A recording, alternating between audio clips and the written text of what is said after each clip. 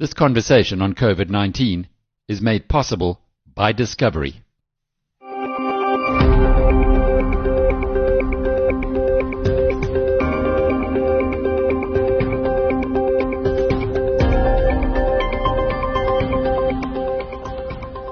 Hello, I'm Alec Hogg, and welcome to episode 25 of Inside COVID-19.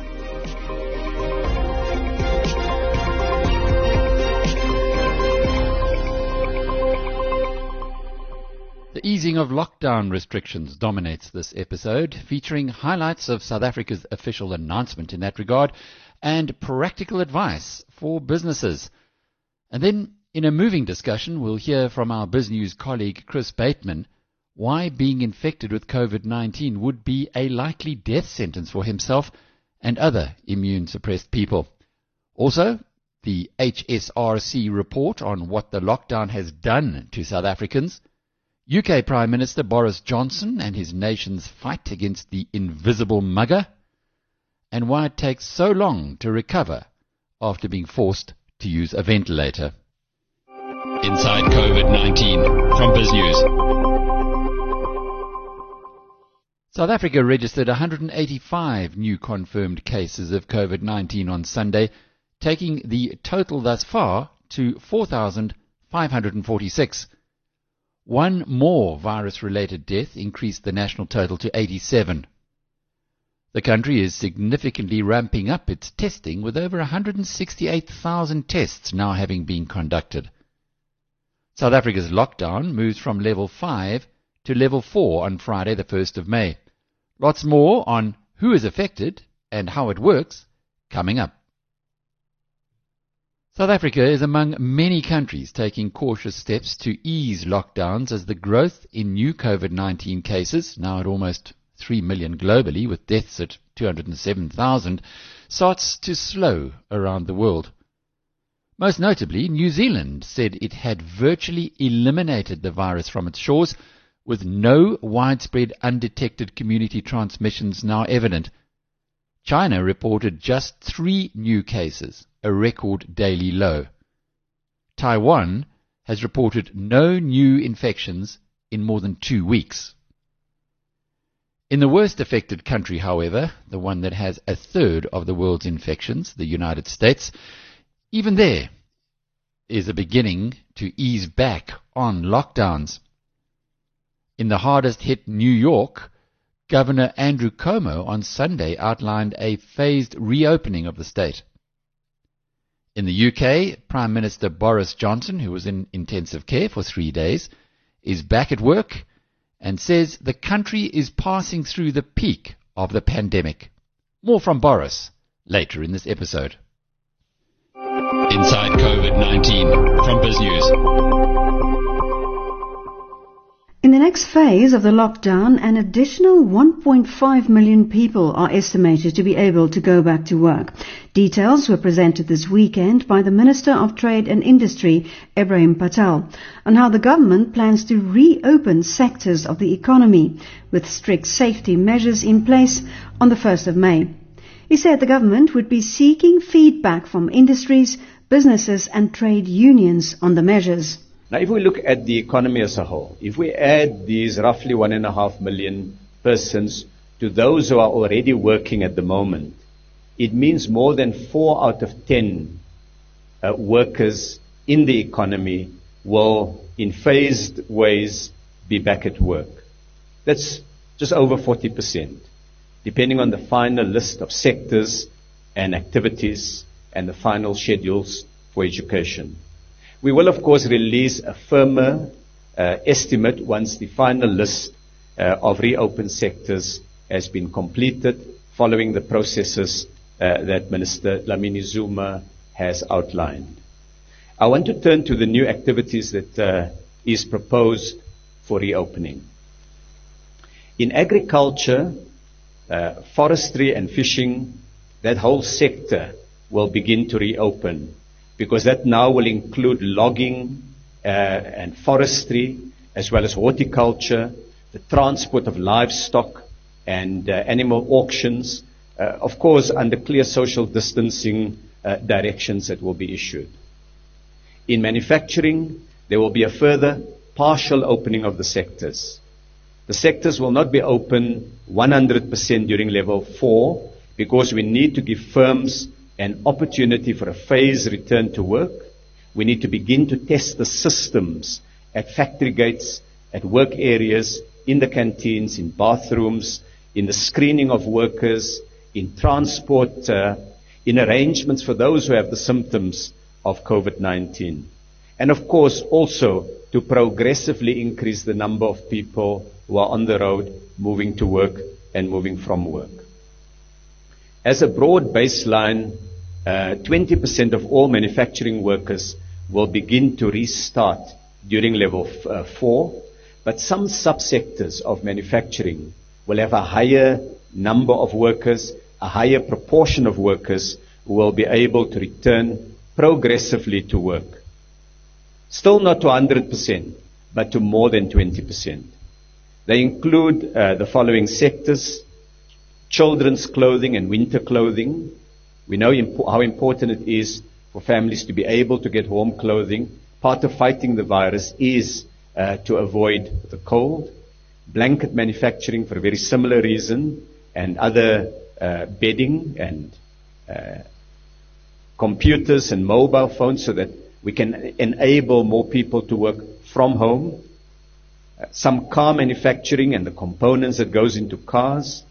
Some manufacturing of cement and other construction material, as well as hardware, because as construction starts, they will need the stocks of these basic raw materials that are required. And of course, stationary production, because we've got to begin to get ready for the return of workers to factories where they'll need stationery, and down the line also the arrangements involving higher education and schooling in general. So that covers manufacturing. If we look at the shops, and they are the retail stores, the wholesale stores, some additional opening of retail will take place in level 4.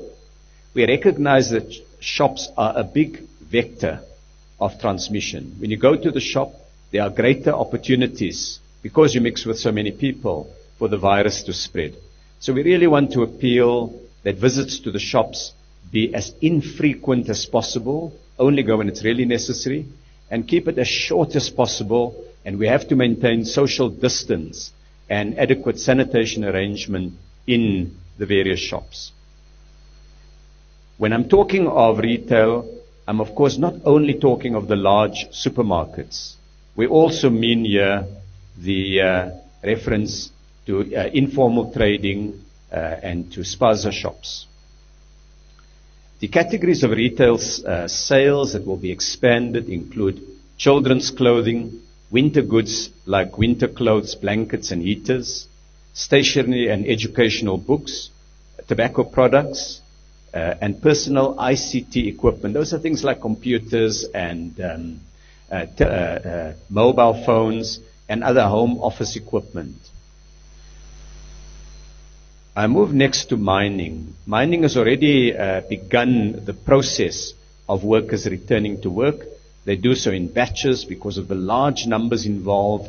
Not all workers in mining can go back at the same time. And my colleague, Minister Mantashe, has already outlined how that process will work. In level 4, the new addition is that those workers who work in open cast mining, in other words, not underground, they will be able to go back in larger numbers, again in phases, but returning in the period from the current 50%, eventually in phases to 100%.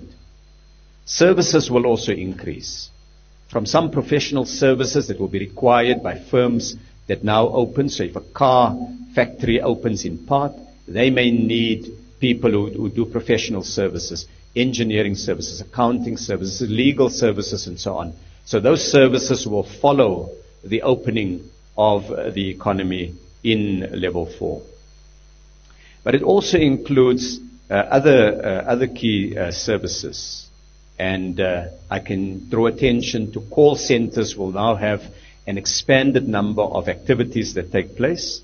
Recycling sectors will also reopen, including informal recyclers. Construction will have expanded activities. Previously, it was really critical maintenance and construction works. It will now be expanded to include civil engineering, public work projects, and these include water, energy, and sanitation projects. And we also will be bringing road and bridge projects in during level 4, so that in rural areas we can begin to attend to the importance of building new roads, maintaining roads. As regards restaurants and other places serving food, restaurants and takeaways as well as other similar places will be open for delivery only. And that delivery means that the customer don't come to the shop or the takeaways, but the food goes to the customer. Because the experience all over the world has been that that is a better way of limiting the movement of people. So you won't be able to visit a restaurant to sit down or to fetch your food, but you can phone, you can make some other arrangement, do online, and ensure that you are able to tap into the food that's available. It's an opportunity to create a food delivery network in townships as well. Now, we've pulled out a few key areas. We will share a detailed document with all the proposed sectors and what changes between level 5 and level 4 with the sectors concerned. So we'll be sending that to business organizations, to trade unions, to sector organizations. We will also produce a simple graphic that will show in very clear ways what is envisaged in level 4. What are the activities that will reopen? What are the social activities that we as South Africans now will be able to engage in, so that it's clear and it's something that we can all have an equal understanding of it. So what we've outlined today and what the more detailed document will show is a phasing in of more parts of the productive economy. But we are having to look at all of this through the spectacles of health to make sure that level of infection is not spread significantly, that we don't get a huge pressure on our healthcare system with large numbers of people getting into the healthcare system. We're going to do whatever is possible to try to limit that. Inside COVID-19 from BizNews. Ron Whelans, the Chief Commercial Officer at Discovery Health. Ron, we've been listening over the weekend to Ibrahim Patel, the Minister of Economic Affairs, telling us how the lockdown is going to end, or rather from level 5 to level 4. Doesn't sound too bad. Listening to his insights, he says 4 out of 10 people in the economy are actually going to be going back to work as from the 1st of May. How are you reading it? Yeah, I mean, I guess it's really a transition, Alec, rather than an ending of a lockdown. As I mentioned to you in our last year meeting, it's a transition phase. So I think there are an expansion around manufacturing and mining and all the industrials, which we discussed last time. I think there's some interesting expansion around some of the retail and office based services. So we'll see some parts of retail come back. More specifically, things related to winter clothing, in particular. Some office equipment, I think, which would be welcome for office, home office environments. But then we still have many restrictions as well. Yes, our hospitality industry, for example, is still going to be restricted. Restaurants are still restricted. Alcohol sales are still restricted. So I think reflection around 4 out of 10 is probably be about right. I think from a Discovery perspective, we've actually taken a decision to continue to operate as usual lockdowns. So operate at around about a level 5. There's 1 or 2 of our teams that will now begin to come back into the office that weren't able to operate effectively around level 5 restrictions. But instead of ending up in what the New Zealand Prime Minister calls a yo-yo situation where you're bouncing from level 4 to level 5, we've taken a decision to be more conservative, give the organization some predictability over the next month or so. It's certainly a challenging operating environment, and I think the one thing that is going to be tricky to manage, and we're going to need some more clarity on, is how the different levels will affect national, provincial, and municipal. So how that's going to play out is not entirely clear. And certainly if you look at some of the big metropoles, the city of Joburg, Ekurhuleni, city of Cape Town, for example, those still look like they could be red zones and potentially level 5. And how you operating an environment where some of your metropoles are level 5 and some of your metropoles are level 4 is complicated. And for that reason, we're going to operate largely on level 5 with some parts of level 4 in place. So the way that I look at it at the moment, or from what I understand, is that the whole country then goes to level 4 as from the 1st of May. But how then do the regions come into play, i.e. with Johannesburg being one of the red zones, as you mentioned earlier, does that mean that it might go back to level 5 at some point? We're not clear on that, Alec. We don't have a lot of clarity on that. We're hoping for more clarity on that during the course of the year this week. There's obviously a lot of the regulations will be updated and revised during the course of the week, and we've been asked for input and comment around many of the regulations already, whether they're in the financial services sector or in the health sector. But we'll have to figure that out during the course of the week. There are some pretty nice graphics that have been published by the department that we have all over the place. So, for instance, our own industry, it was easy to see. It said media, it said online publishing. We're part of it, so we can go back to work. But we're going to have to wear, or we'll have to do things a little differently. Maybe you can just use my example or business's example of what we will have to do differently to what we did in the past. Yeah, I think our whole world has changed from an operating environment perspective. I think there's two elements to that, Alec. Going back to the office. The first one is a prevention element. So all of the prevention mechanisms around temperature screening, screening at your entrances, masks, hand sanitizers, facial separation, and so on and so forth. I think a second element is a reaction element. So you've got prevention on the one hand and reaction on the other hand. As we move into this new environment, I think it's your common cause that all businesses and across South Africa will at some stage have a COVID infection. Hopefully those are very well isolated and contained. But given the more pervasive spread of infections across the country, it's just you are going to end up with an infection at some point in time over the next few months. And you've got to be ready to respond to those. So when those things happen, they can involve lots of anxiety and you're scrambling for solutions. So what we've got in place at Discovery is what we call a COVID response team.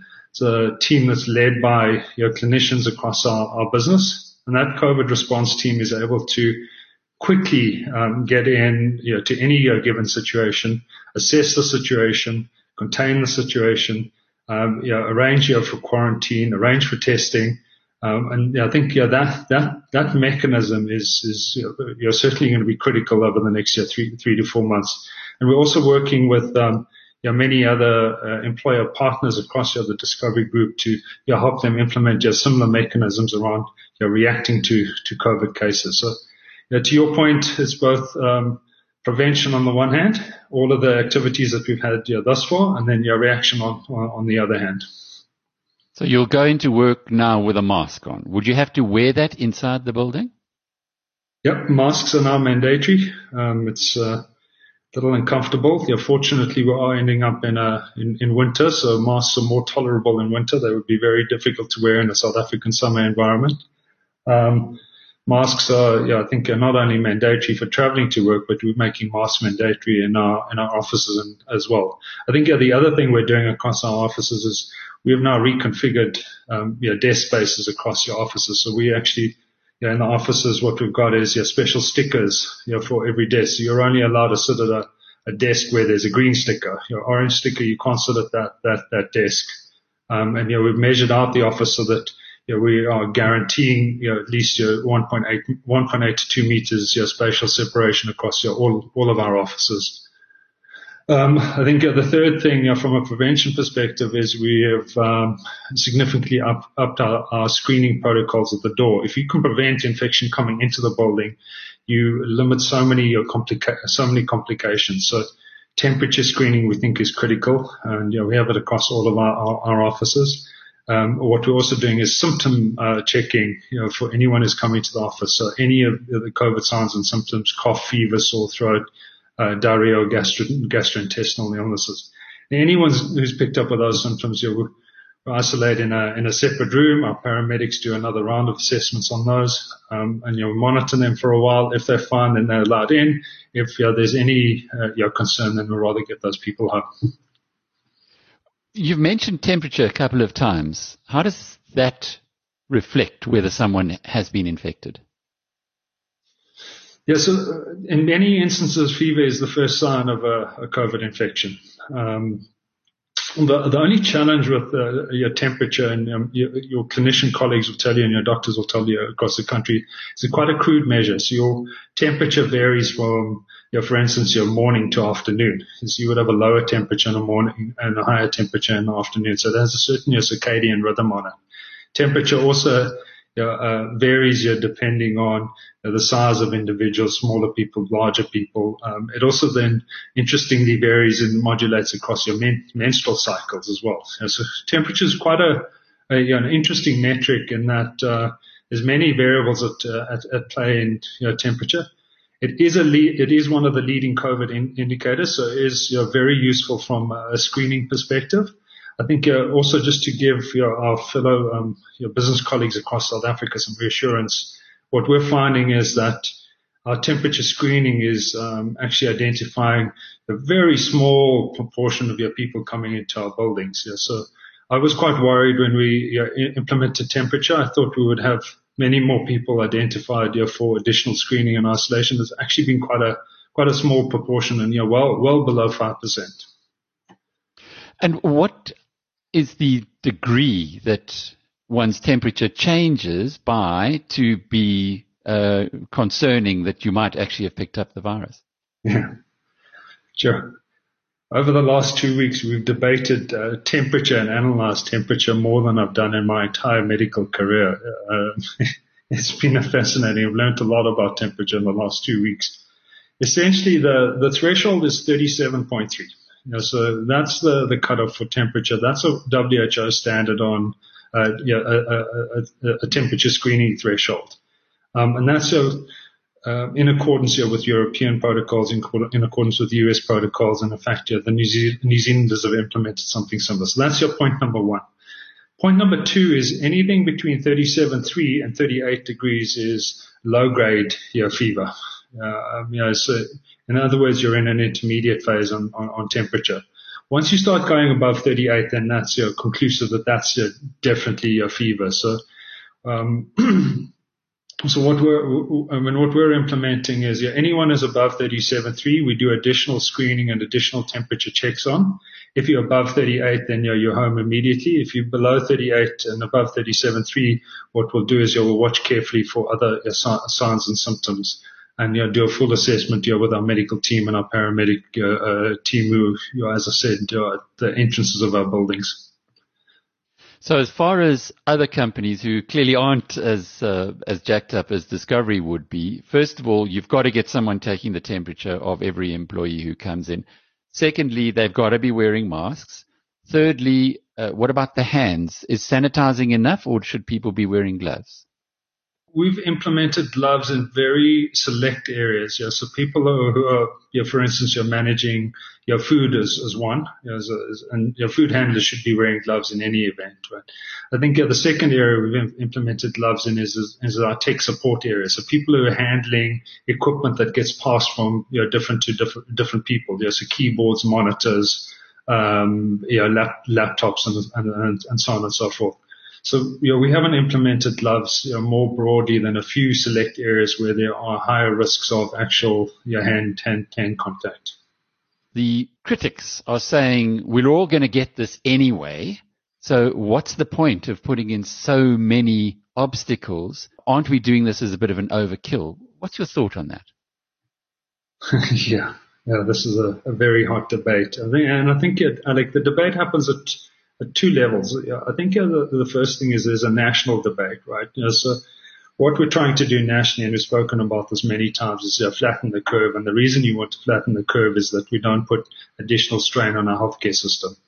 So we can't afford to fill up ICU bed and critical care bed capacity. If we do that, then when you end up with additional cases, then you're not able to manage those appropriately. So I think the first part is flatten the curve from a national perspective. From a business perspective, and we had exactly the conversation this morning, you've got to think of it in a similar way.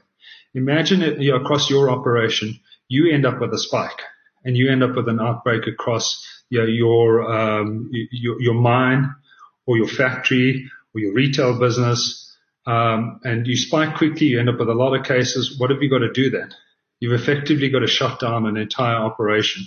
Whereas if you flatten the curve and you have a handful of infections and a few infections here and there that you're able to manage and contain, you're able to drive through that for a much longer period of time, so it has less impact on your operational performance.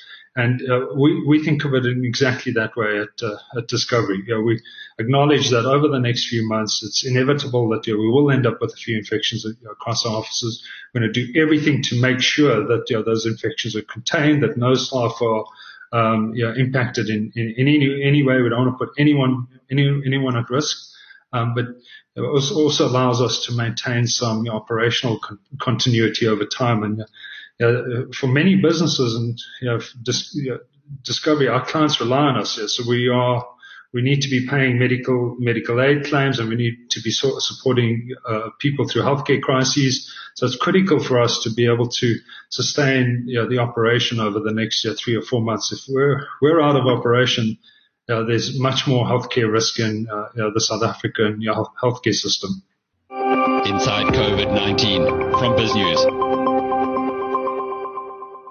Chris Bateman is a member of the BizNews team, has been for quite some time. But Chris, before you were working with us, you've had a long and distinguished career in medical journalism. So I guess if anybody knows what this whole COVID-19 issue is or how serious it is, you've certainly got to be up there.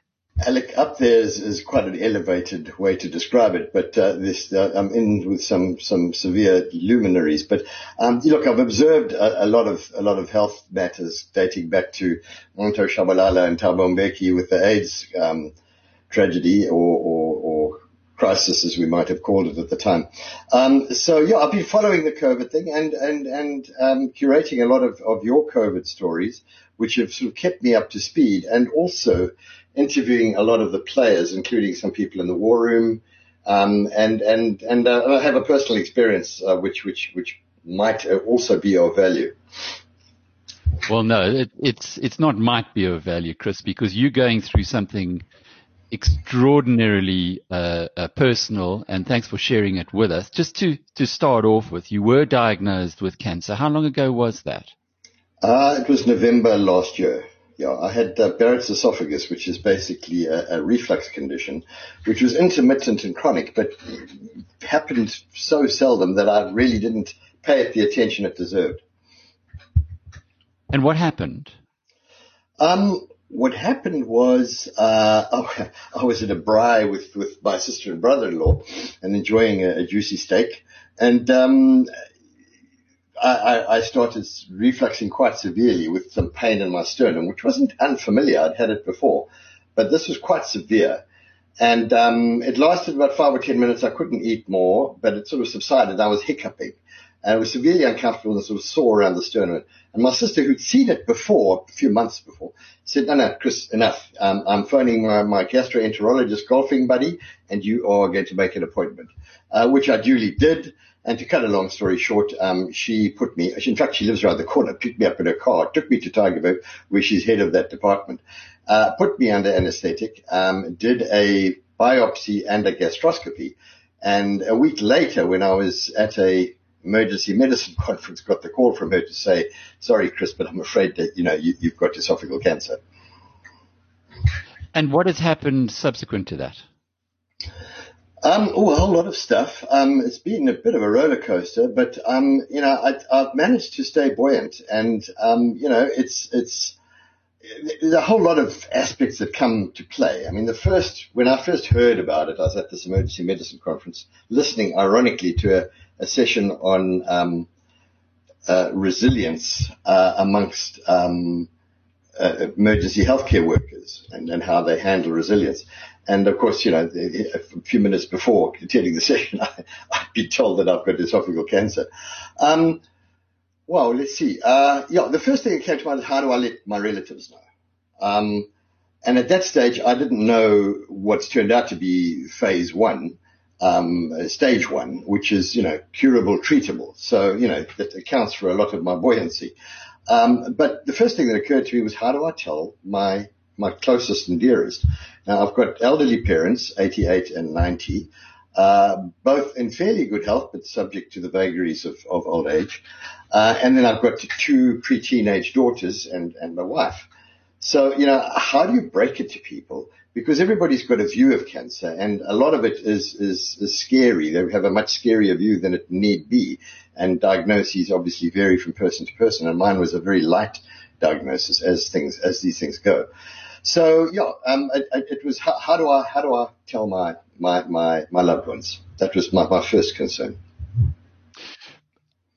And then we get COVID-19 while you're going through chemo. And presumably, well, you can tell us, what does chemo do to the body? And why does it make one more vulnerable to something like that? Cancer treatment has evolved to the point where they now use immunotherapy, which is in human trials, and I'm not on. I mean, you need to get onto the trial. It uses the body's own immune system to fight it. But the predominant chemotherapy today is a shotgun approach. So it nails both your cancer cells and your white blood cells. So your immune count goes way, way down. So you become as compromised from an immune point of view as the 3 million South Africans we have who are HIV positive and not on ARVs.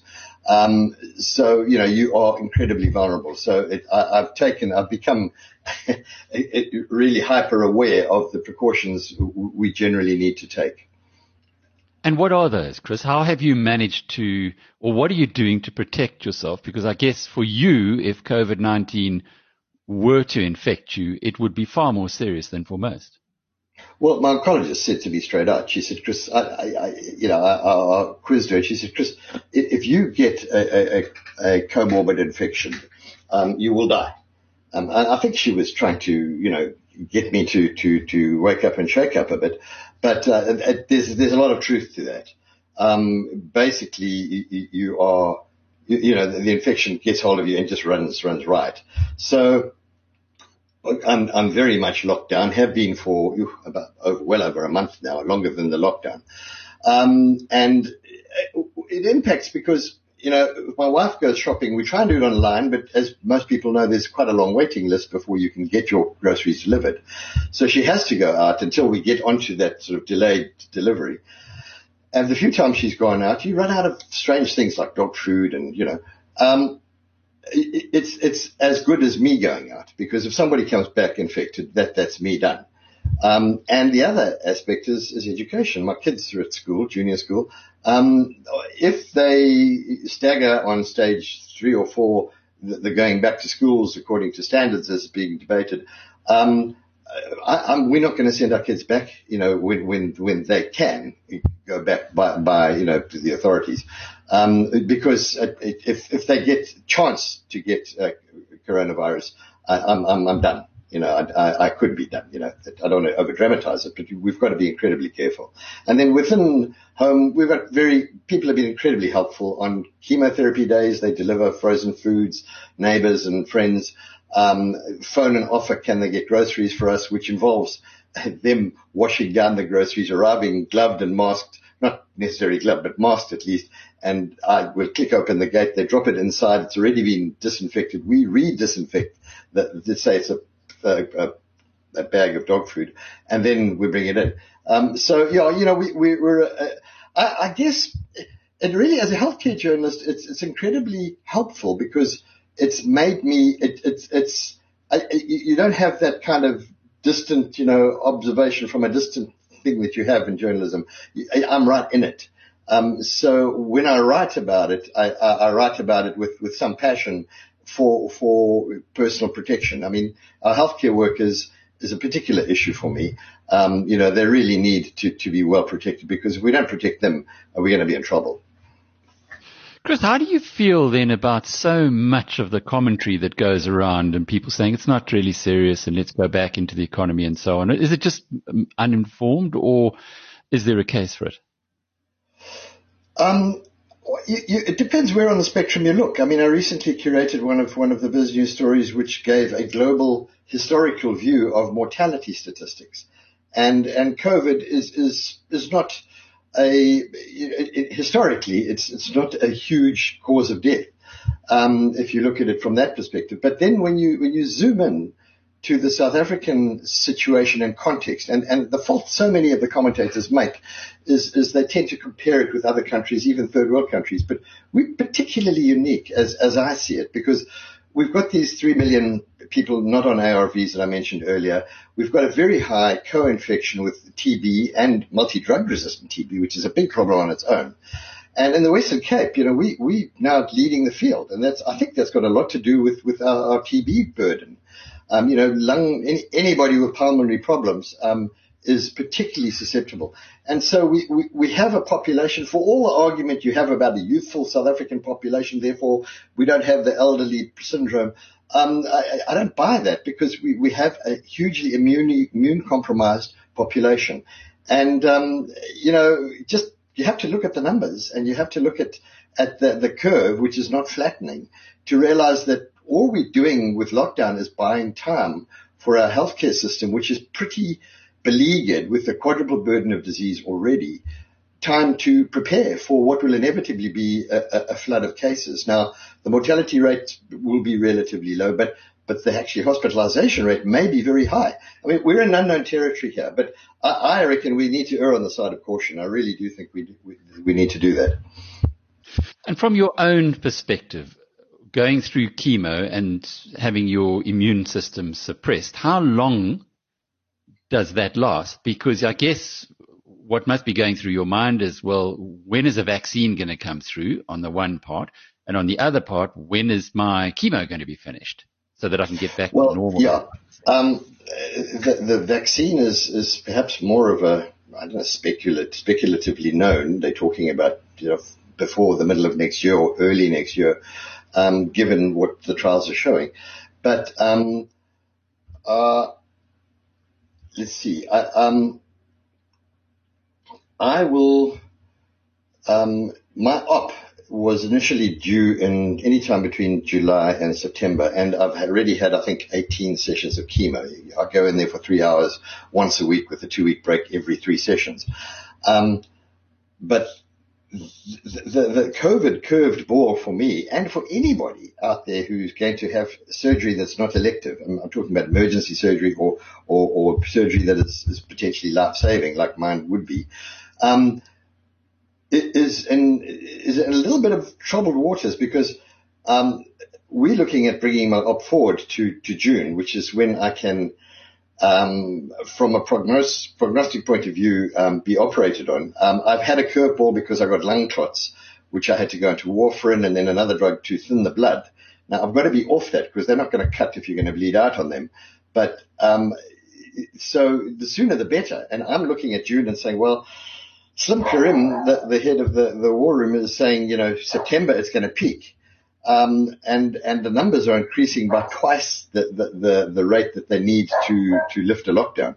So by June, it could be that the private hospitals who are coming to the party and putting up COVID patients will have a scarier. Now, my risk will be a lot higher because they'll have quite a few COVID patients. Now, I've been reassured that they completely section off the non-COVID. There's an ICU where I'll have to go after the operation for 2 days, and then I go into a general ward for 2 weeks. But all of that increases my exposure and my risk.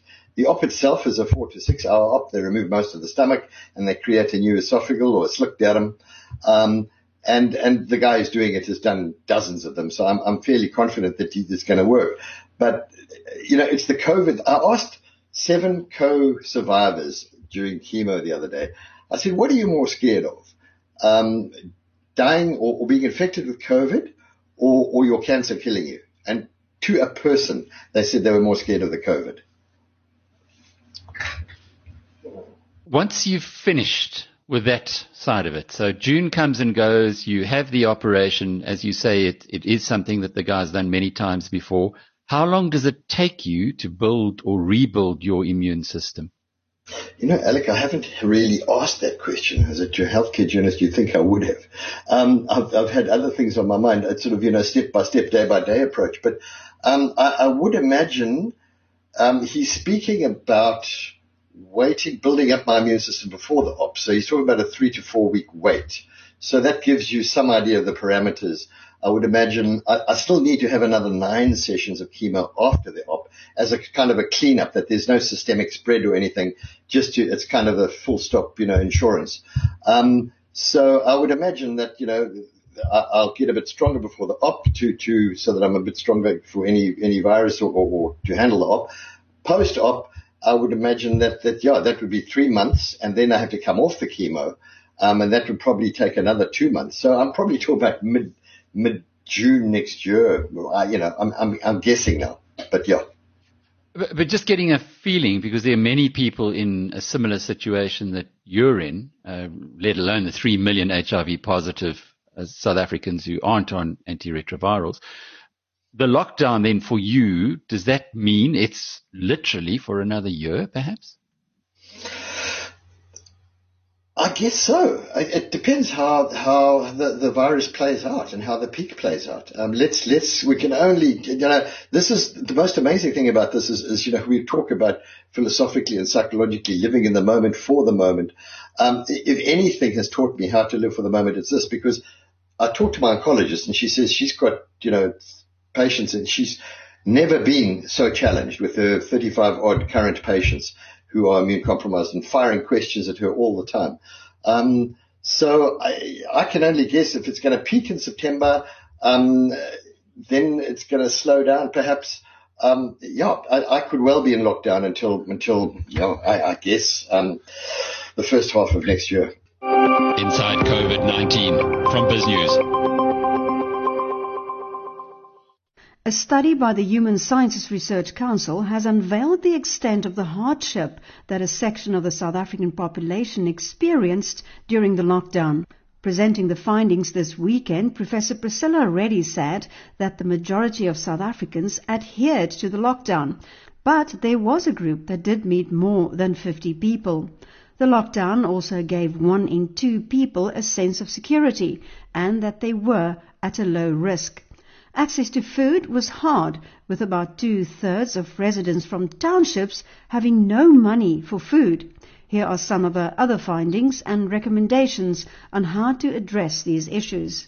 It is saying that 29% of the people reported that they came into close contact with 10 or more people during the past 7 days when they were out of their homes. Another 15% indicated in another question that they had used public transport to go to the shops. These are all high-risk situations. How do we move from data to action?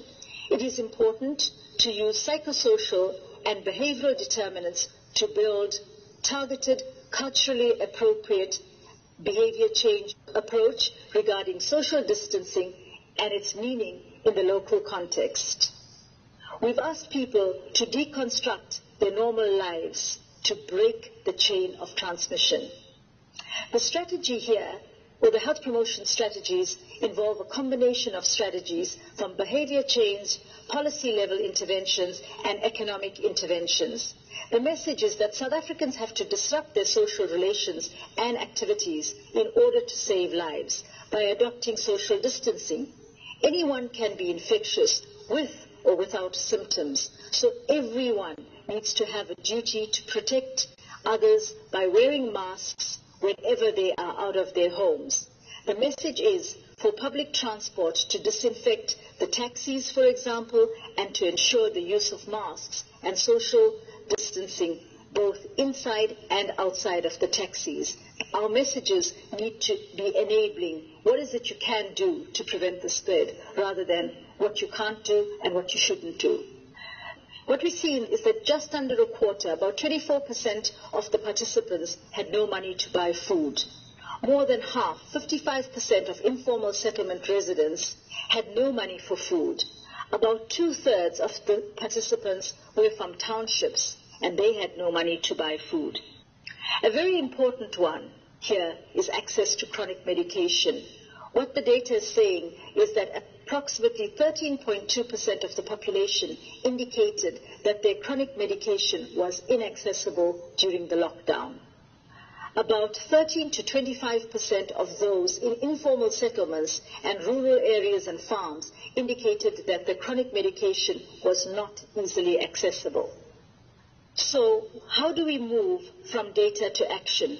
Impoverished and remote communities continue to face barriers to our healthcare access. This determines their healthcare seeking behavior. These people who are struggling to access chronic medication during the lockdown will probably be the same people who struggle to access healthcare services related to COVID-19. It is therefore important to relook at primary healthcare at the municipal level and to re-examine the role of community health workers and family caregivers and the youth. The strategy is one of behavior change as well as a policy level intervention. We need to build a social compact to create a new model between the healthcare system and the local community at municipal level. The message is take the medicines to the home. Perhaps we could learn from the Cuban experience here. We also tried to look at some determinants of behavior. We're looking particularly at financial capability, where we measured financial capability with several items. I feel that the coronavirus lockdown will make it difficult for me to pay my bills, will make it difficult for me to earn an income, would make it difficult for me to feed my family, and difficult to keep my job. We see that the percentage for these items vary from 45 to 62%, a large percent who can't pay their bills and are worried about losing their jobs. So what is the data from action saying here? Structure the packages and expand the reach of the government's economic and social relief programs in a way that every person feels that they are being taken care of, and in a way that ensures accountability at all levels with immediate consequences for violations. The health promotion strategy here is multiple. It's a behavior change one, it's an economic one, and a health policy one. The message is that the government and society as a whole acknowledges that some communities are struggling and that people have no money to buy food. This acknowledgement will continue to buy goodwill. Create a social compact with communities and the public and the private sector to ensure sustainable financial and social relief. This should include promoting intergenerational cohesion, sustainability of food vouchers or food banks at the level of the district. Adherence to regulations in terms of accessing cigarettes and alcohol. What are the findings telling us? Cigarettes, that is 12%, were more accessible than alcohol, that is 3% during the lockdown. So how do we move from data to action? 1 in 5 people in South Africa currently smoke, and approximately 1 in 10 smokers were able to access cigarettes during the lockdown. The continued access of cigarettes in the informal settlements could imply informal trade. The experience with law enforcement, we found that 74.8% indicated that they had no involvement with law enforcement. 14% felt that they had been treated in a rude or rough manner. 7% felt that they were treated fairly well, and 3.5% felt that they were treated in a respectful manner. So the findings are telling us that the majority of people were not involved with law enforcement, and 15% were treated roughly. The health promotion strategy here is one of promoting behavior change and a policy level intervention. We have to provide clear guidance and support to people so that they are able to adhere to the regulations. Acknowledge that it's difficult for people to make these major changes willingly to protect their families and communities. Law enforcement should be provided with clear guidelines and support to enable them to deal with intentional violators and the risk takers in society. Some closing remarks. We are at a moment of psychological crisis. The situation is immediate. We, however, do have empirical data that demonstrates goodwill, solidarity, altruism, and Ubuntu. South Africans are saying, we have your back. However, we need to act quickly because in the medium term, challenges will open us to scrutiny and debate. The difficulty in accessing food, medicines could erode the goodwill. The survey has shown that we have a window of immediate opportunity.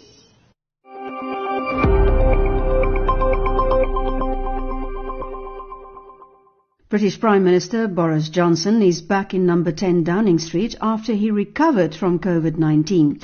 But he poured cold water on hopes that the UK economy will soon be opened up. Johnson said he did not want to throw away the sacrifices Brits made to fight what he called this invisible mugger. The number of known positive cases in the UK now stands at more than 152,000 cases, with 20,000 hospital deaths. I'm sorry I've been away from my desk for much longer than I would have liked, and I want to thank everybody who has stepped up, in particular the First Secretary of State, Dominic Raab, who's done a terrific job. But once again, I want to thank you, the people of this country, for the sheer grit and guts you've shown and are continuing to show. Every day, I know that this virus brings new sadness and mourning to households across the land. And it is still true that this is the biggest single challenge this country has faced since the war. And I in no way minimize the continuing problems we face. And yet it is also true that we are making progress with fewer hospital admissions, fewer COVID patients in ICU, and real signs now that we are passing through the peak.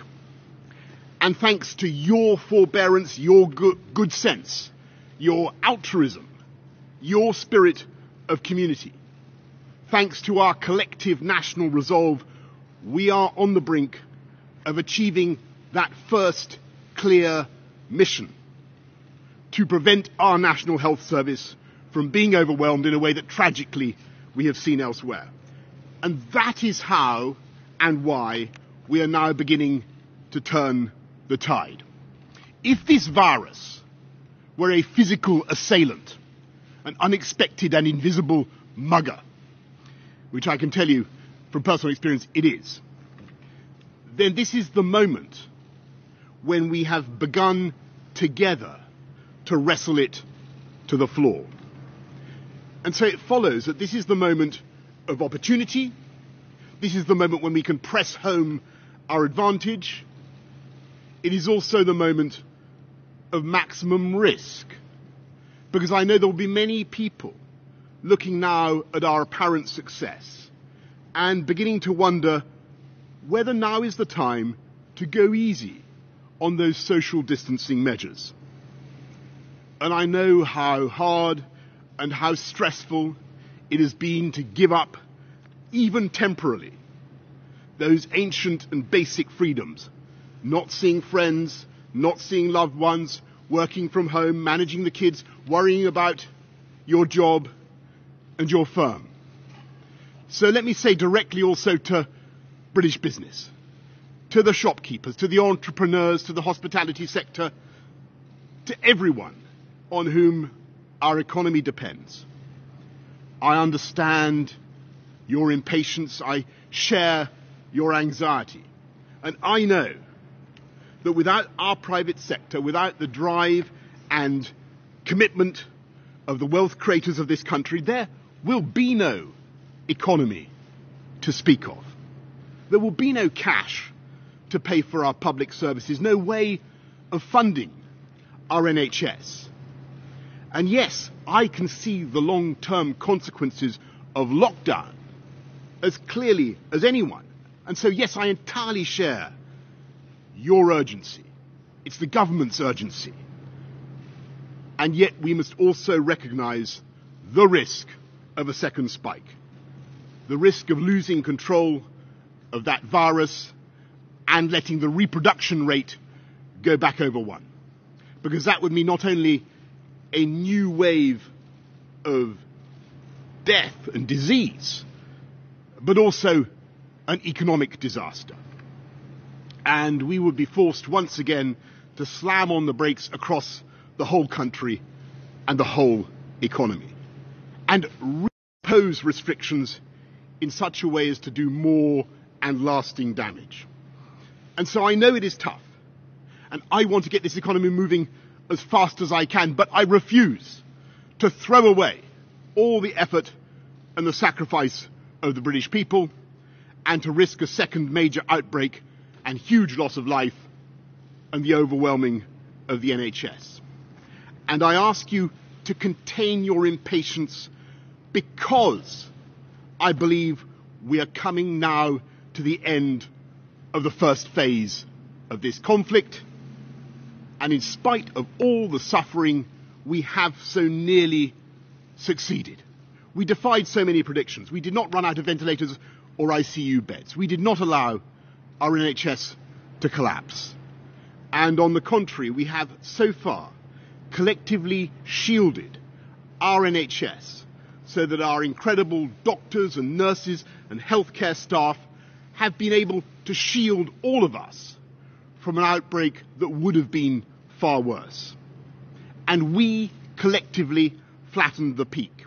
And so when we're sure that this first phase is over and that we're meeting our 5 tests, deaths falling, NHS protected, rate of infection down, really sorting out the challenges of testing and PPE, avoiding a second peak, then that will be the time to move on to the second phase, in which we continue to suppress the disease and keep the reproduction rate, the R rate, down, but begin gradually to refine the economic and social restrictions, and one by one to fire up the engines of this vast UK economy.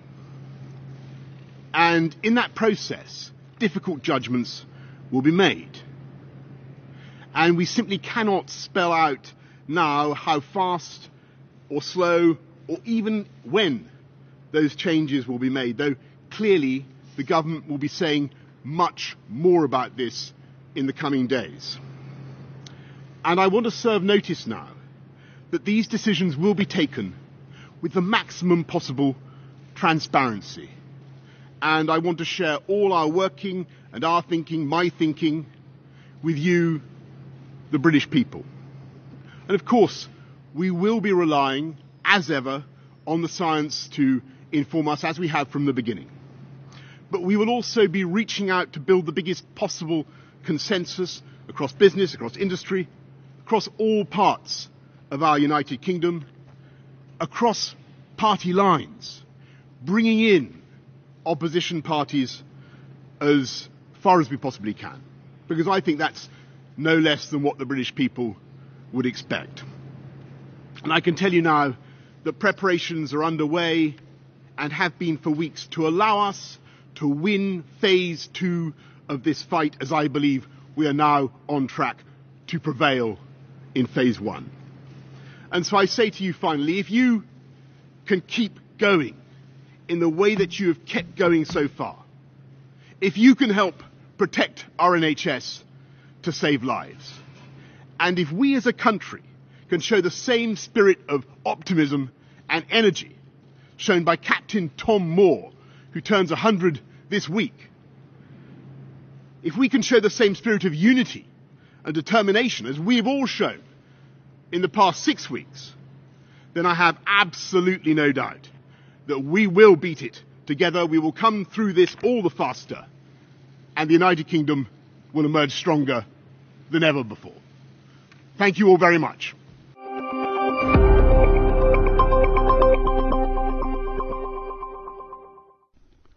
One of the shocking statistics of COVID-19 patients are how few survive once they are taken off ventilators. Most don't make it. In the largest study so far, looking at mortality rates among coronavirus patients on ventilators at London's Intensive Care National Audit and Research Centre, it was found that among 98 ventilated patients in the UK, just 33 were discharged alive. The numbers from a study in Wuhan in China are worse. Only 3 out of 22 ventilated patients survived. That is not the only problem with ventilators. Many patients find that when they are discharged, that the recovery is long and that they are very weak. A doctor from Somerset in the United States, Dr. Michael Rodriguez, explained to Bloomberg that for many, beating the virus is just the beginning. Sometimes when you're on the ventilator for 2 weeks, you're not able to go back to how you were prior to getting sick, and you need to go to rehab for some period of time to be able to do your activities of daily living. You may have some mild cognitive impairments after being on the ventilator. So, for instance, someone that worked as an accountant prior to being on the ventilator and being in the ICU, they may have a tough time going back to work. Someone, an older person who was maybe independent and drove and took care of all their own activities, well, they may not be able to go back to that same lifestyle, and they might need help. They might not be able to drive. They may not be able to shop and walk around the supermarket and carry out their own activities of daily living. Your overall condition may take some time to get back to its pre-COVID, pre-ICU state, if it even gets back to that pre-ICU state.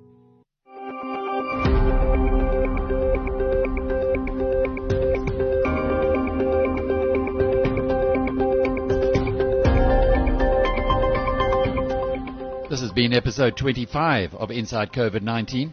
Access every episode by subscribing on Spotify or iTunes, or by downloading the BizNews podcast app in the Apple App Store. I'm Alec Hogg. Until tomorrow, cheerio. This conversation on COVID-19 was made possible by Discovery.